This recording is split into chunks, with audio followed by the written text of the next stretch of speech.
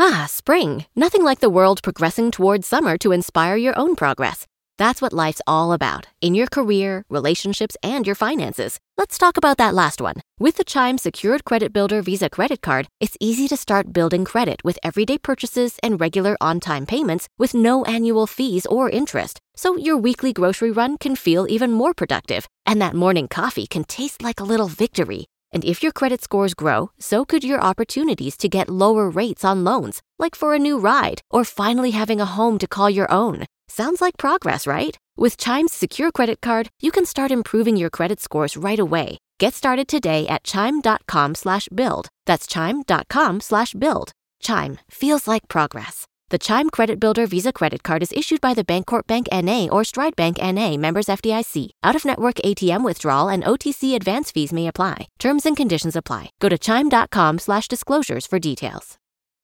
Without the ones like you, who work tirelessly to keep things running, everything would suddenly stop. Hospitals, factories, schools, and power plants, they all depend on you. No matter the weather, emergency, or time of day, you're the ones who get it done. At Grainger, we're here for you with professional-grade industrial supplies.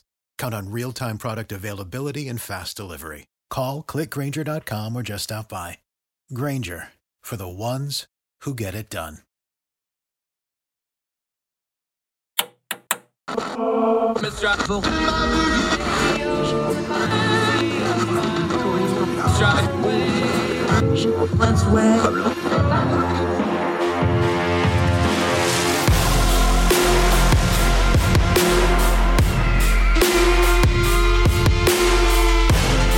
With your host, Andrew Donaldson. This is Heard Tell.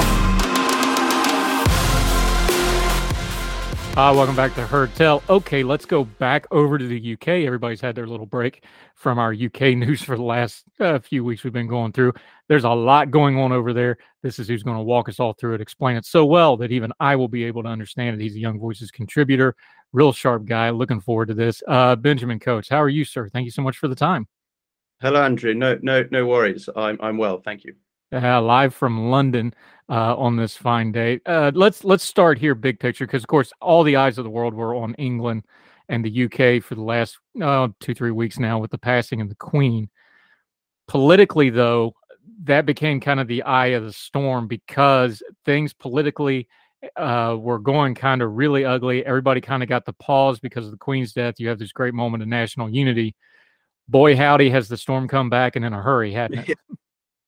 Well, I think is it the Chinese proverb about interesting times, and they're interesting times here.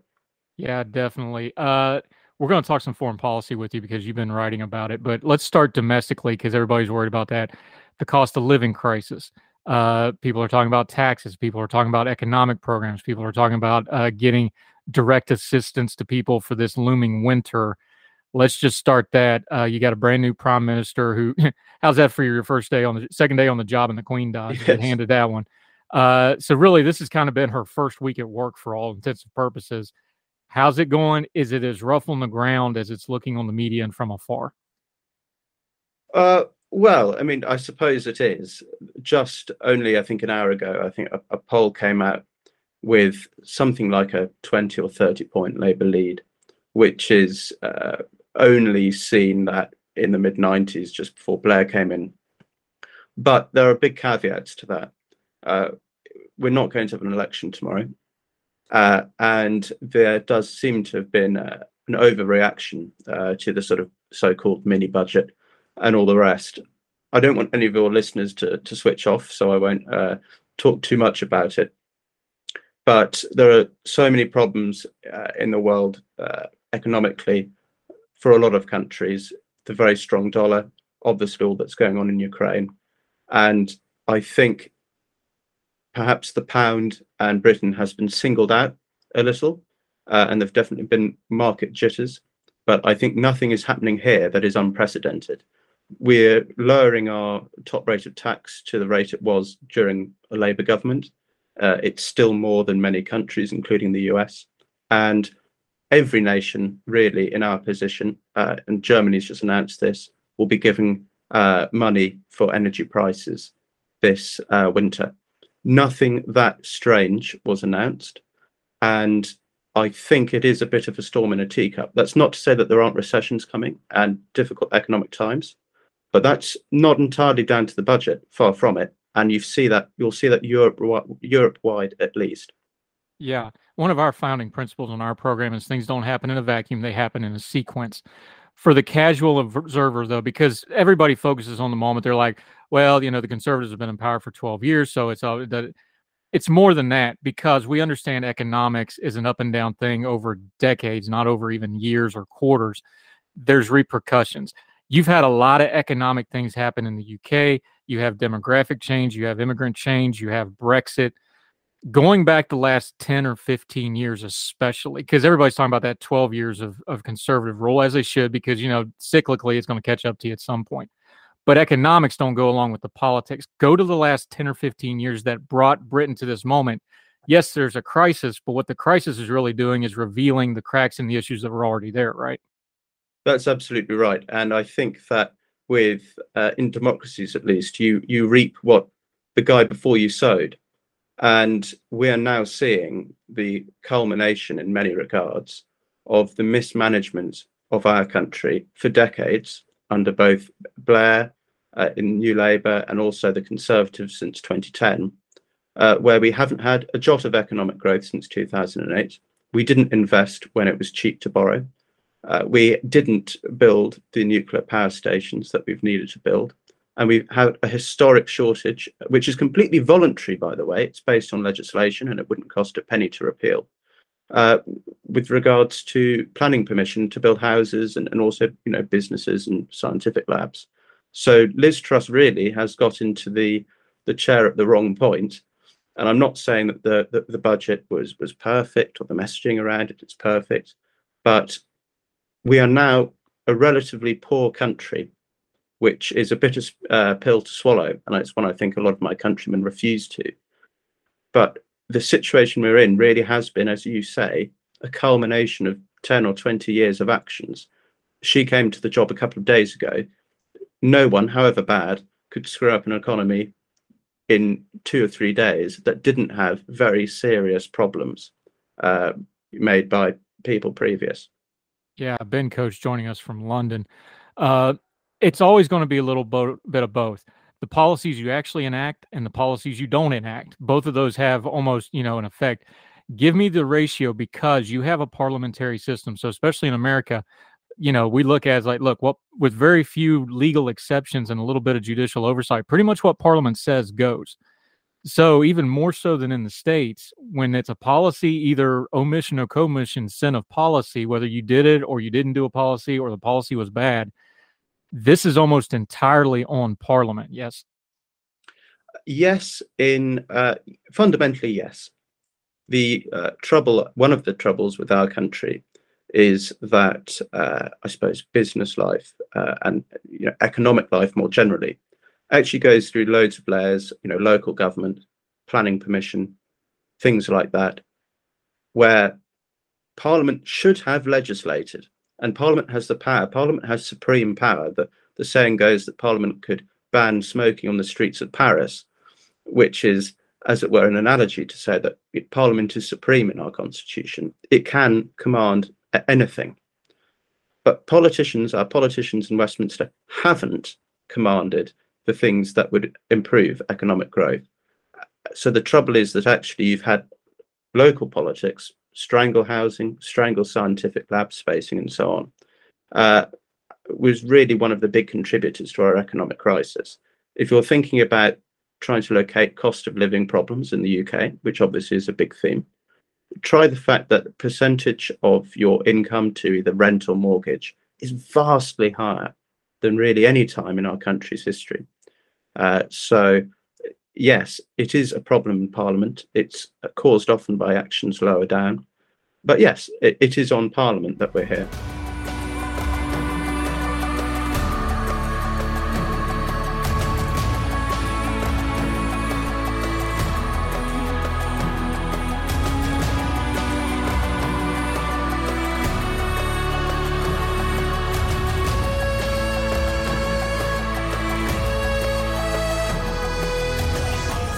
Ben Coach joining us. let's talk prime ministers. You got the brand new one in Liz Truss. You had Boris Johnson, of course, Theresa May before her, and then we can go on back as far as you want to go. I think she's purposefully, and it's part of her character. Boris, good, bad, or indifferent, was a bit of a circus at all times. Even when he was, even when you're doing something he liked, it was still a circus. I think she purposefully set a sober turn in her demeanor. Her first prime minister questions was very by the book, very matter of fact. It seems to me that she gets the moment. Does she really have a whole lot of options here? Because, like you said, it's probably an overreaction right now. And you're talking, let's be honest, the stuff they're doing with this budget, this is wonky terms. This is tax rates. This is, marginal incomes. This isn't really good messaging stuff. And everybody's aware that winter's coming, and this winter is going to be hard no matter what you do. You already touched on it. Practically, there's probably not a lot of levers she has to pull here. What should this government be doing messaging-wise to try to maybe get something out to the people? Because just talking about tax rates ain't going to hack it. No, and the optics of doing a tax cut, whatever the merits of the policy, was appalling. Announcing a cut to the top rate of tax at this moment was an appallingly bad maneuver in terms of appearances to people on the street. But it's really, really insignificant. The cut to the basic tax rate costs far more, and Labour say they're going to keep it. The energy cap costs a lot more, and we're going to keep that. Everyone wants to keep some sort of subsidy for energy, otherwise people will simply freeze to death given events. What needs to be the messaging really is that economic growth, which is what they've set out to do, is the only way out, medium to long term, of the decline that this country has seen, arguably since the end of the Second World War. It has been a century almost of decline, and what we need is economic growth. The top rate of tax cut was a bad decision in terms of optics. It doesn't actually change much economically. The message needs to be that we need growth, and also that people are going to be supported, because in the whole fuss we've had, people are completely forgetting the quite generous energy subsidies. And there have been all sorts of graphs on Twitter and in the papers which show that people on higher incomes benefit from the income tax decreases. Yes, that's true. But if you add in the very substantial reduction to people's energy bills, that completely flips it around. Because naturally, let's say you're doing very well, you're doing extremely well, doing $500,000 a year. Naturally, on a graph, you are going to benefit a great deal from the cut in 45%, going down to 40% of the top rate tax. But you're probably not going to notice the energy subsidy. Yet, let's say you're on £25,000 a year. Okay, you're not going to get a great deal of benefit at all from the cut in tax, but you will see a vast help from this energy subsidy. So there needs to be the messaging that we need growth, and there needs to be the messaging that actually there is help. Ignore what's on the news, ignore what the stock market does over the course of 2 or 3 days. Markets panic, people get on bandwagons. There's help and we need growth. That's what I'd do.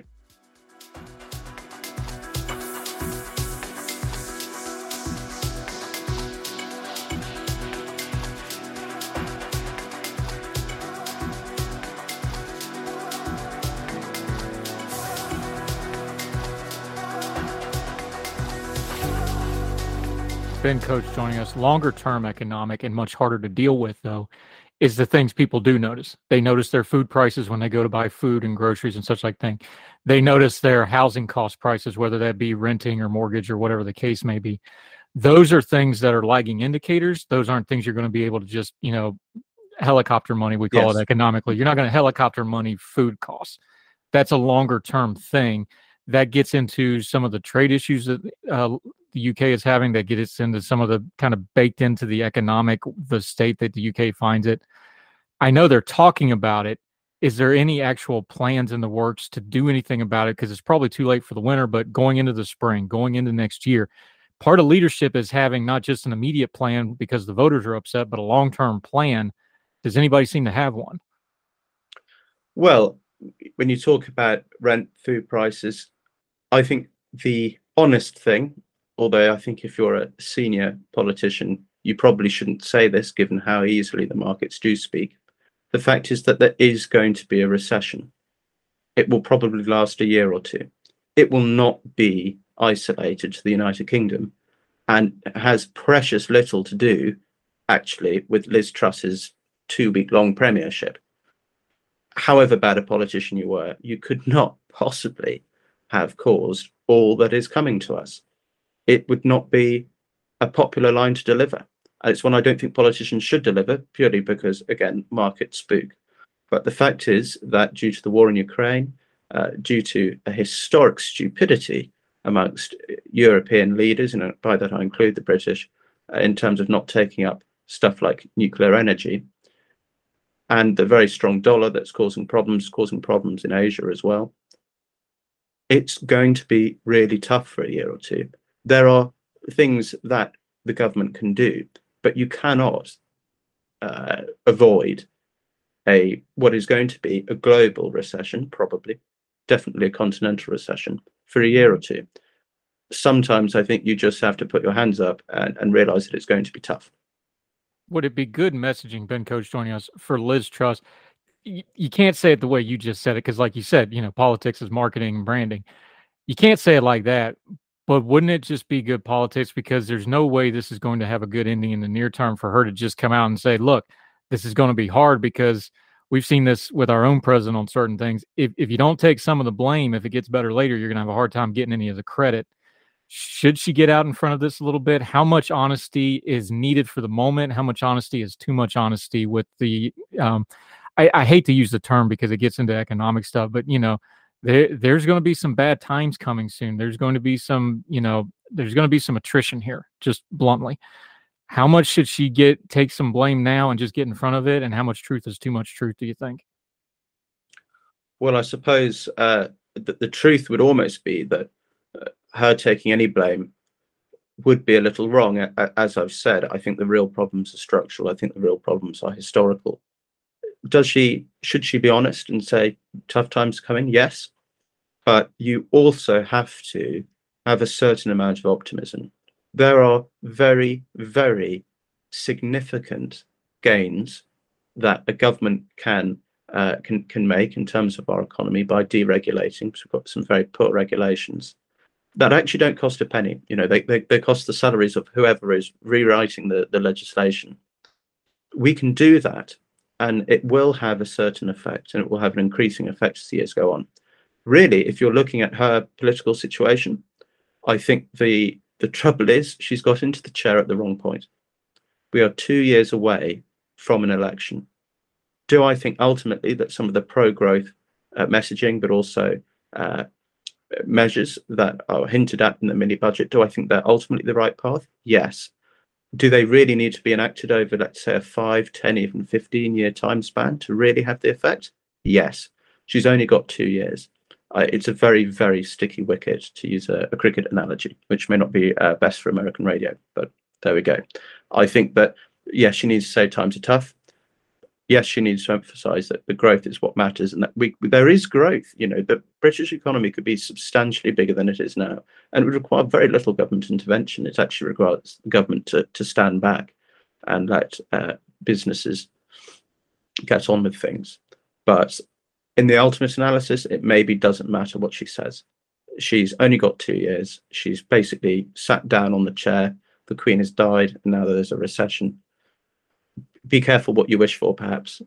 Maybe it's a very important tale for all of us. She's got the dream job, and I think it's probably too late. Yeah. Now, you said, Ben Coates joining us, you're saying 2 years.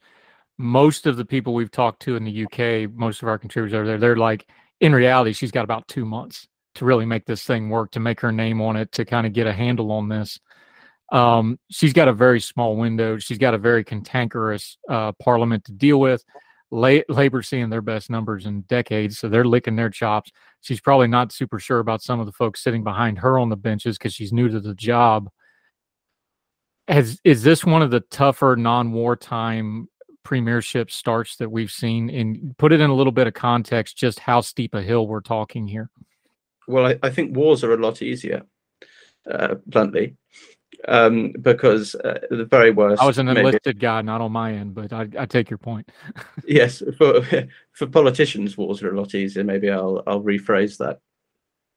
It's extremely tough, and I think that if she did pull off even a very slim majority at the next election, it would be a real comeback story, possibly even worthy of a feature-length film.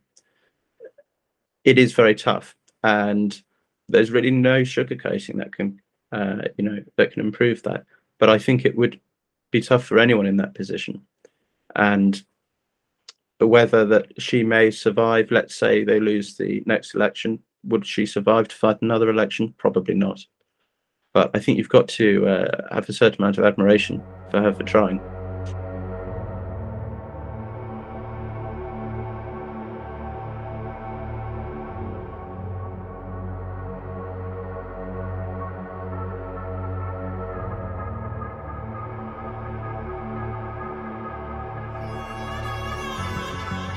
Ben Coates joining us from London, UK contributor with Young Voices, sharp guy.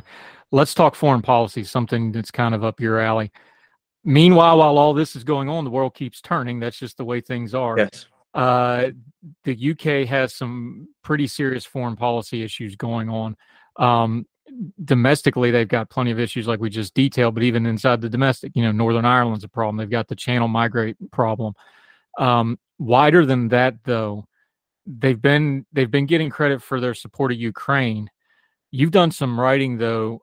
The Royal Navy, which, for a long time, the standard of the world and Britain's pride in a lot of ways, their national pride, not in great shape right at the moment. I know that seems like maybe a smaller priority to, food prices and stuff, but you can't be a world power without a world power military. And there's some cracks that are very apparent, and you've been writing about it when it comes to the Royal Navy. Well, there are, and I think problems with your military, if you are indeed a sort of a global player, don't matter until they do, and when they do, they matter a great deal. And you've seen this with Russia. Russia, on paper, had a very strong military. Some said it was the second strongest military in the world after the United States. We've seen really what happens if you maybe have the numbers on paper, maybe even have the tanks or the artillery pieces or whatever. But if you don't have the right sort, and if you're not properly trained and so on, that means very little. Now, when you look at the Royal Navy, the training is excellent. A lot of the ships, they're modern. A lot of the radars, all the rest, and the fighter aircraft that we share with you, we buy the F-35 like you do, are excellent. So you might be wondering, well, what's the matter? The trouble is that we don't have enough aircraft we can fly off carriers, and we don't have the missiles to fire off them, and we don't have the missiles that we need to fire off our ships. There was a recent House of Commons sort of session where they described our Navy as a porcupine Navy, which is to say that it's more than capable of defending itself, but it has extremely little ability to actually reach out and attack. And that's the big problem. And that we'd see that was a problem if we go to war over Taiwan. Ben Coates joining us. We saw what happened in Afghanistan. The American pullout made a mess. Our British friends stood with us through the mess. They carried a lot of that burden, frankly, honorably and very heroically, by the way. We've been allies for a long, long time. The special relationship, my military service, we did lots of cross stuff with the Brits. I always enjoyed working with them for a lot of reasons. Not to mention that the Queen still let them drink deployed and we weren't allowed, but we'll talk about that some other time. But it's an amazing relationship, and one that both parties really enjoy getting to work together and serve together. We trust each other.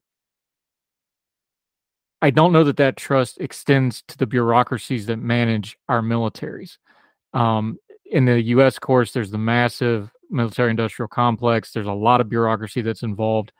For an audience that's not familiar with it, what is the state of the political and the bureaucratic part of the UK's armed forces, Whitehall? What is its standard? Is the bureaucracy the problem? Is it the politics of it? Is it the higher leadership?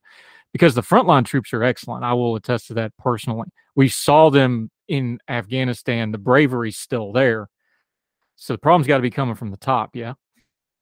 Oh, yes, absolutely. And thank you for your kind words. And I know for a fact that British troops always think highly of the American ones with whom they train, alongside whom they fight. I don't think the problem really is necessarily anywhere within our military. The problem, and I hate to sound like a broken record, but history, both recent and more generally, hasn't been so kind to us. Since the end of the Cold War, and particularly after the financial crisis in 2008, the British Armed Forces received exceptionally little funding. Further, they were expected to operate in Afghanistan and Iraq out of their budget, which diminished it further. And yet another problem was that naturally, when you're having all those counterinsurgency operations, there's a very, very tempting thing to cut, which is the Navy, because you can't sail many ships in Afghanistan or Iraq. You instead want to be buying things like, Humvees, which can resist mines and that sort of stuff. So the trouble is that this shortage of missiles and aircraft comes not only from low spending, but the fact that for 10, 15 years, we were fighting with you guys in the global war on terror. So funding priority has been everywhere other than what you could call great power competition and the sort of naval forces you'd need for that. Ben Coates continuing to join us from the UK. When you look at a military, though, having a military is extremely expensive. You have two concurrent events running parallel right now that I think will conflict with the UK people, because you have a cost of living crisis. So it's like, well, why are we spending money on a military and a cost of living crisis?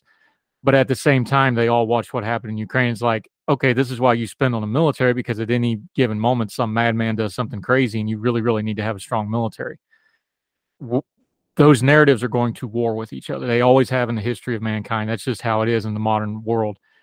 How does that play out in the UK, though? Because they're happening at the same time. Everybody's seeing both, but one of them's hitting your dinner table and the other one's hitting your conscience.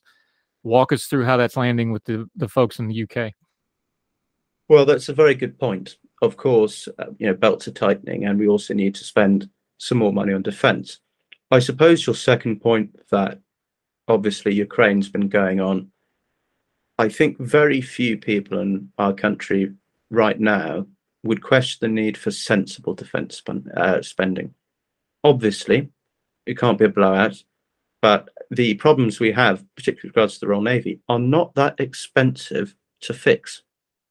They're not cheap, nothing in defense is, but they're not that expensive. And I think with the world as it is now, with the invasion of Ukraine, with rising tensions over Taiwan, I don't think it'd be politically too hard to sell to increase defense spending by 10 or 20%, which ultimately would not leave us with an outrageous, egregious outlier in terms of our defense spending. It would actually be very easy to get that money and more if we cut our foreign aid budget. The foreign aid budget is probably the juiciest, biggest slice of, government spending cake that there is, which very few people in our country would actually object to rowing back on, given circumstances. Whether there's a political will or nous to do that, I don't know. But the money that we need to correct the problems I've identified is there just about. Yeah. Ben Coates joining us. One more question on the foreign policy front. There's long been a sense that there would be trouble in the Commonwealth when the Queen died. That has happened now. There seemed to be a lot more steadiness than I think some people, maybe a lot of that was overblown. There are a few places, though, the Caribbean, other places that are starting to talk about it. Is that an issue in the UK? Are people thinking or talking about it? Is it a back burner? Is it just media noise? Talk to us about the current state of the Commonwealth and the future of it. The Commonwealth is, I think, for some people, an emotional attachment. But I think that attachment is largely limited to those who would be very interested in politics and maybe those in government. The man in the street, as it were, has extremely little interest in the Commonwealth, less interest still if someone in the Caribbean doesn't want King Charles as head of state. It really doesn't matter to us. I suppose it's as blunt as I can be. Monarchies continue. That's the nature of monarchies. And so King Charles has been widely accepted, and there's been a lot of sympathy, even on the personal level. You may not be a monarchist, but on a personal level, obviously, the gentleman's lost his mother and has had to parade for days and days and days on end before, without wishing to be crass, his mother's body was cold. And so on a human level, there's a great deal of sympathy for him. There's no threat to the monarchy in this country. It will continue for decades, really, probably centuries at least. I think it's probably something which is going to go on and on and on. Whether it continues in Australia, whether it continues in the Caribbean, really, I think that's a matter for Australian or Caribbean politics. It's not the talking point here. Commonwealth simply has extremely little relevance to British politics and British daily life. Yeah, Ben Coates, let's loop back to where we started, something that has a lot to do with your daily life, the current economic crisis at hand. Look, politics is a minute-by-minute thing. You can go crazy chasing, especially if you're over here trying to pay attention to a foreign country's politics. Give us a couple big picture things to pay attention to over the next couple of weeks, whether it's a policy thing or just the general messaging. The pound's way the lowest I've ever seen it in my lifetime. I can't believe how low it is. Give us a couple things that we should pay attention to, so when it does break through our news feeds, you go, oh, okay, that's one of those things I need to pay attention to that's going on over there. That's an indicator I need to watch.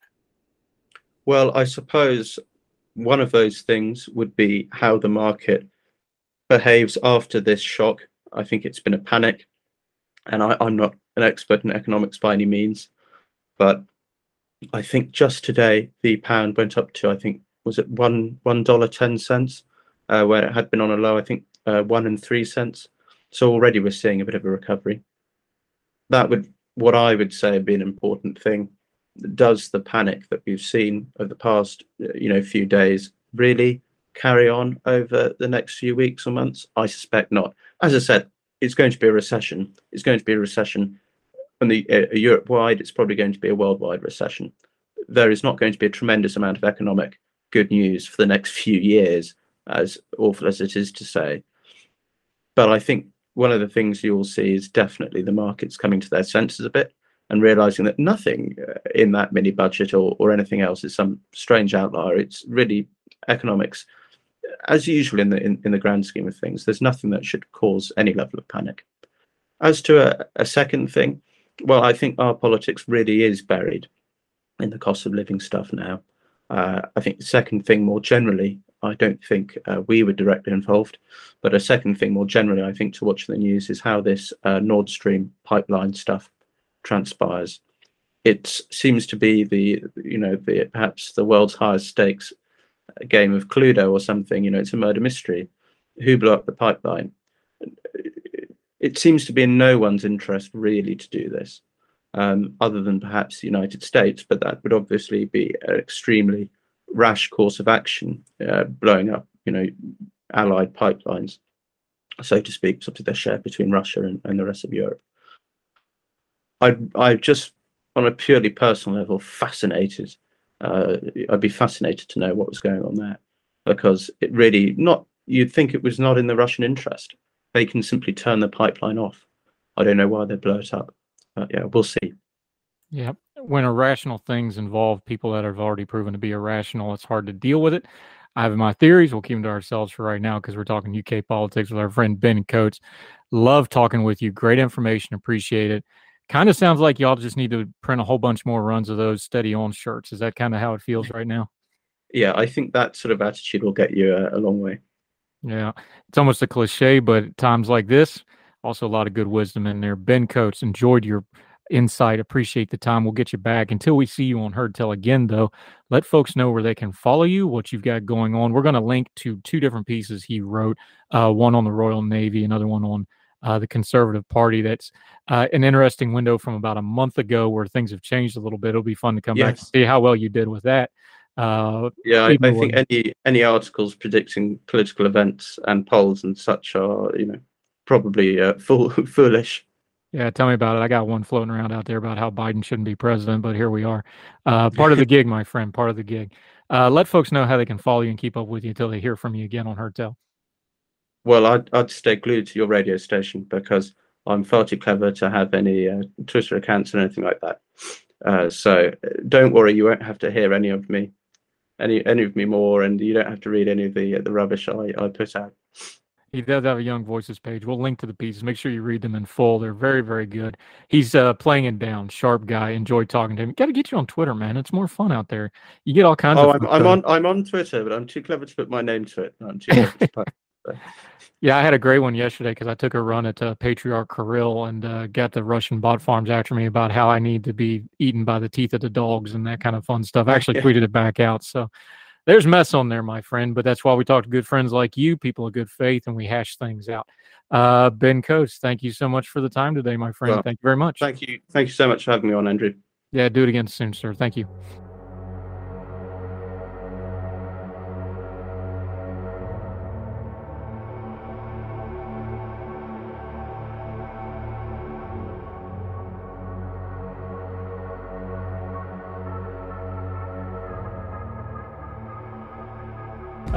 Welcome back. We are talking economics with our friend Joseph Politano. We are using housing as a thread through a lot of different stuff here because housing is the most expensive thing for most people. There's a stat that you have in your latest Aprikitos blog it's a Substack. I shouldn't say so. The Aprikitos Substack. This blew my mind. North Carolina now permits nearly as many housing units as California. North Carolina has a third of the population of California. And that's a shocking statistic when it comes to housing. Yeah. And I think it should speak to how absolutely terrible California's housing shortage is and how little they build compared to basically any other place in America. You know, they have 40 million people and they build like as many as, like you said, North Carolina and South Carolina, about the same number. So we're talking 8,000 permitted units a month versus like a little over 7,000 in North Carolina. Those numbers, bounce around pretty frequently.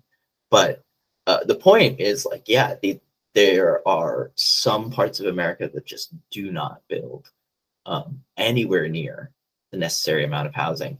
And the other critical thing to think about in California is like, it's not just they don't build enough housing, it's that there's basically no supply response in total. So if you look at like since 2017, the pace of home building in California hasn't moved. And if you've talked to anyone in California since 2015, you know that prices have gone up, you know that rent's gone up, you know it's gotten more difficult to live there. And there isn't this response of, even if you're not building enough, you'd hope prices go up, you'd hope more suppliers enter the market, you hope more construction happens. That just doesn't happen in California. And so we're talking about that, like the outlet valve is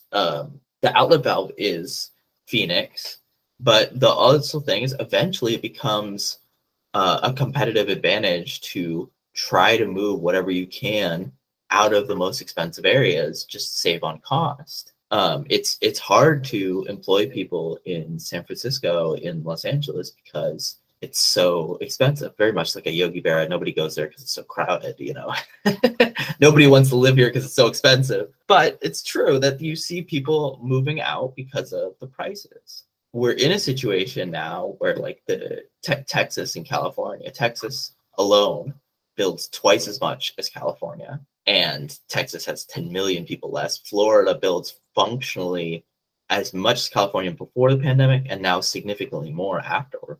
And that's like crazy. And so if you want to talk about where the economic growth is in this market, where the actual construction is, it's not in these like really big cities anymore. It's not in California, which I think is sad because there's lots of people who understandably would want to live in California. And there's a lot of problems that develop when you don't build for the amount of demand there is in the state. Yeah, and let's break this down for folks. There's a reason housing is such an important economic indicator. When you build a house, and the number varies a little bit, but it's something like 25, 26 separate trades go into building one single house. So that's dozens and dozens of people that are subcontracting. That's on top of the dozens and dozens of people it takes to build the home. That has entire supply chains behind them. Building a home is a huge economic ripple. That's just one home. So then when you get into these areas like a Raleigh where they're building them by the hundreds at a time, that's a huge pipeline of economic activity, not just for the home buyers and the home sellers, but all the tradesmen, the contractors, the inspectors. Then you have the secondary folks, the termite inspectors got to go look at the house, right? Things you don't even think of. There's so many tentacles to the housing market of building homes. So when you stop building homes, that's why it's such an indicator of economic activity. And when you're building a ton of homes, the reverse is true. And that's why you as an economist, that's why you watch that number so tightly, isn't it? Yeah. And if you're thinking about like how do people feel about the economy, it has a lot to do with housing markets. How confident they are depends on, what the housing market looks like, and vice versa. More confident people are more likely to go out and say, I'm, willing to buy a house here. And the interesting dynamic that we're talking about here, where like people move from Los Angeles or New York to these other places, that only happens when people are very confident about their economic state. Because you're talking about moving halfway across the country, try to buy a house, get a new job. You got to be in a really good place to make that bet. So that's a really important economic indicator, and I think it says a lot about the U.S. labor market.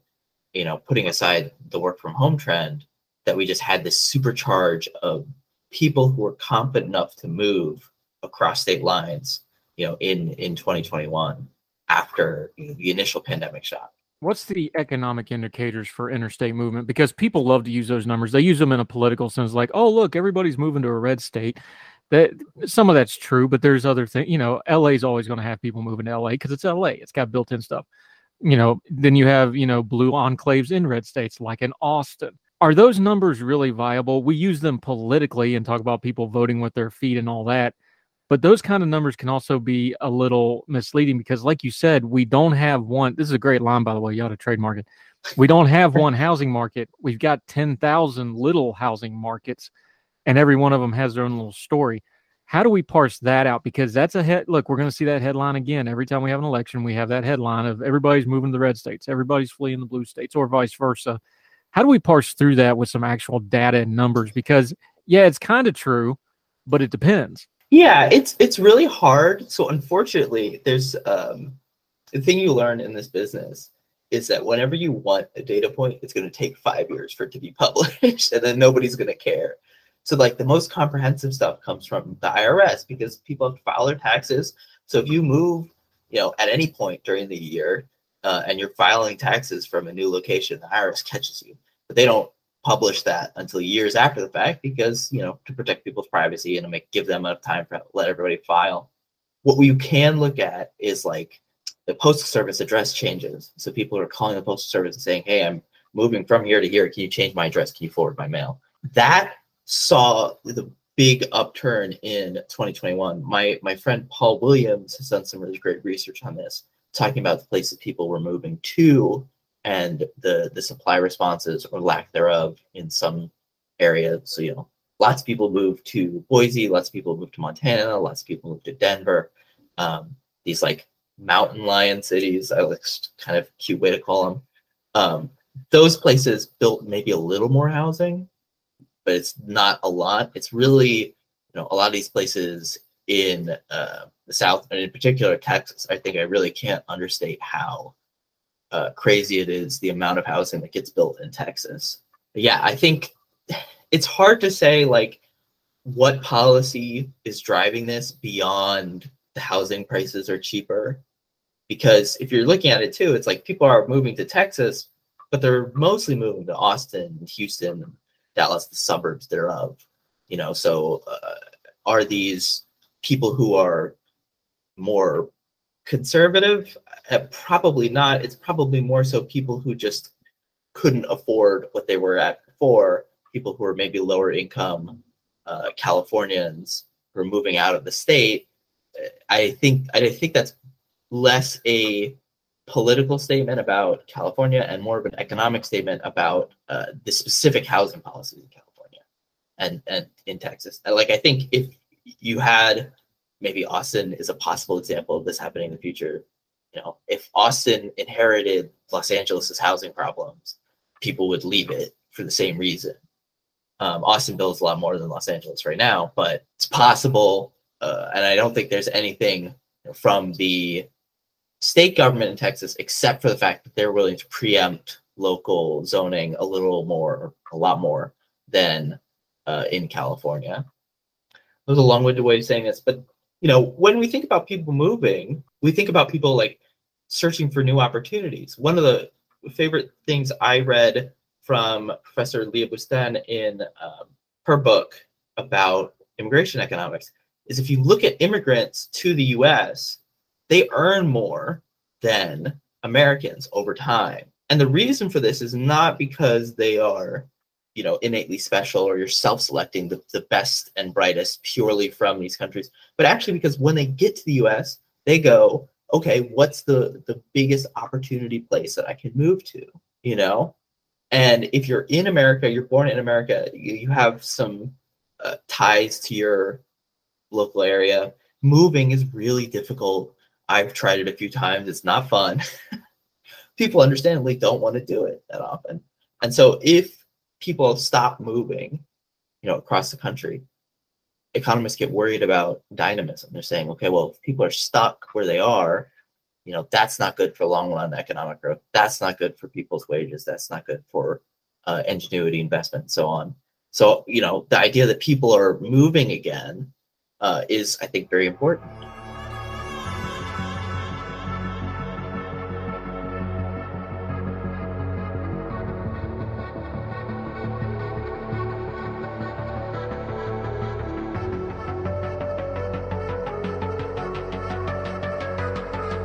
Hopefully, this is the last time you hear this ad, because with Chime Checking Account, features like fee-free overdraft up to $200 with SpotMe and getting paid up to 2 days early with direct deposit, you can probably treat yourself to an ad-free upgrade to spend more time listening to your favorite podcasts. Or at least grab yourself an extra morning latte this month.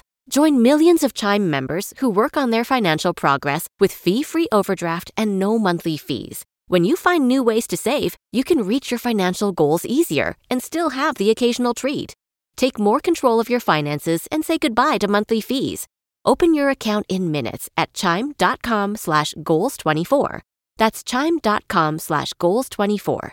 Chime feels like progress. Banking services and debit card provided by the Bancorp Bank N.A. or Stride Bank N.A. members FDIC. SpotMe eligibility requirements and overdraft limits apply. Terms and conditions apply. Go to chime.com/disclosures for details. For the ones who work hard to ensure their crew can always go the extra mile, and the ones who get in early so everyone can go home on time, there's Grainger, offering professional-grade supplies backed by product experts so you can quickly and easily find what you need. Plus, you can count on access to a committed team ready to go the extra mile for you. Call, click Grainger.com, or just stop by. Grainger, for the ones who get it done.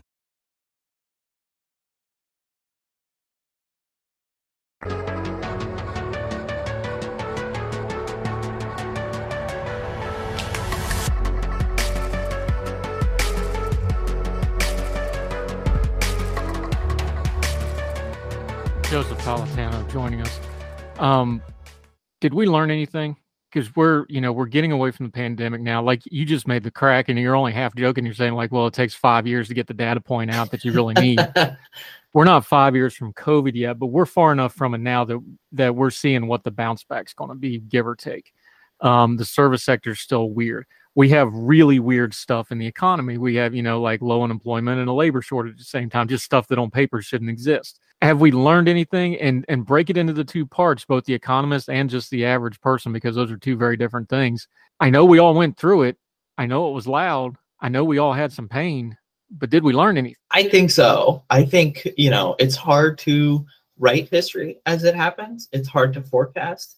It's especially hard to forecast in the middle of something like this, in the middle of a pandemic. I'm hopeful that the institutions are going to come out of this a little stronger than they went in. I think the big lessons, if you were to put like in all capital letters, was that the economy was stronger than people expected in maybe late 2020, early 2021. I think there was a very reasonable fear when the pandemic hit, that we were going to have a repeat of the 2008 crisis, which took like a decade before growth came back. still is leaving permanent scars on our economy, was talking about millions of people permanently out of work for years. That kind of stuff was a nightmare to people. So everyone pulled out all the stops to try to prevent that. Across the world, I think central banks and central governments underestimated the strength of the overall economy because things were so weird during the pandemic, and because we had never had this happen where a modern economy has to interact with these kind of public health issues. And so I'm hopeful that that leads to a little more understanding of what the indicators mean.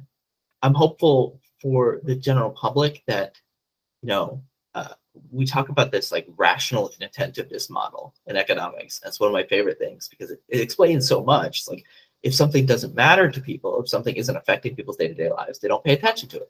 And then once it does, they pay attention, they learn, and, hopefully they carry that information to next time. I think you saw it with inflation where lots of people were not worried about inflation. Now we're very worried about inflation. Hopefully, I think learning more about what it means and what it, how it happens and what can be done to fix it. I hope that people get a greater understanding of the labor market. You made that comment about like, how do we have a labor shortage, and unemployment is so low. It's like, well, there's two sides to the same coin here. If companies are struggling to find workers, it's because workers' bargaining positions are so high. It's because you have such a strong labor market. I'm hoping people appreciate that a little more. And I'm hoping that people can now recognize what a better future labor market could look like. All the music on Heard Tell is provided under a Creative Content license from monstercat.com. So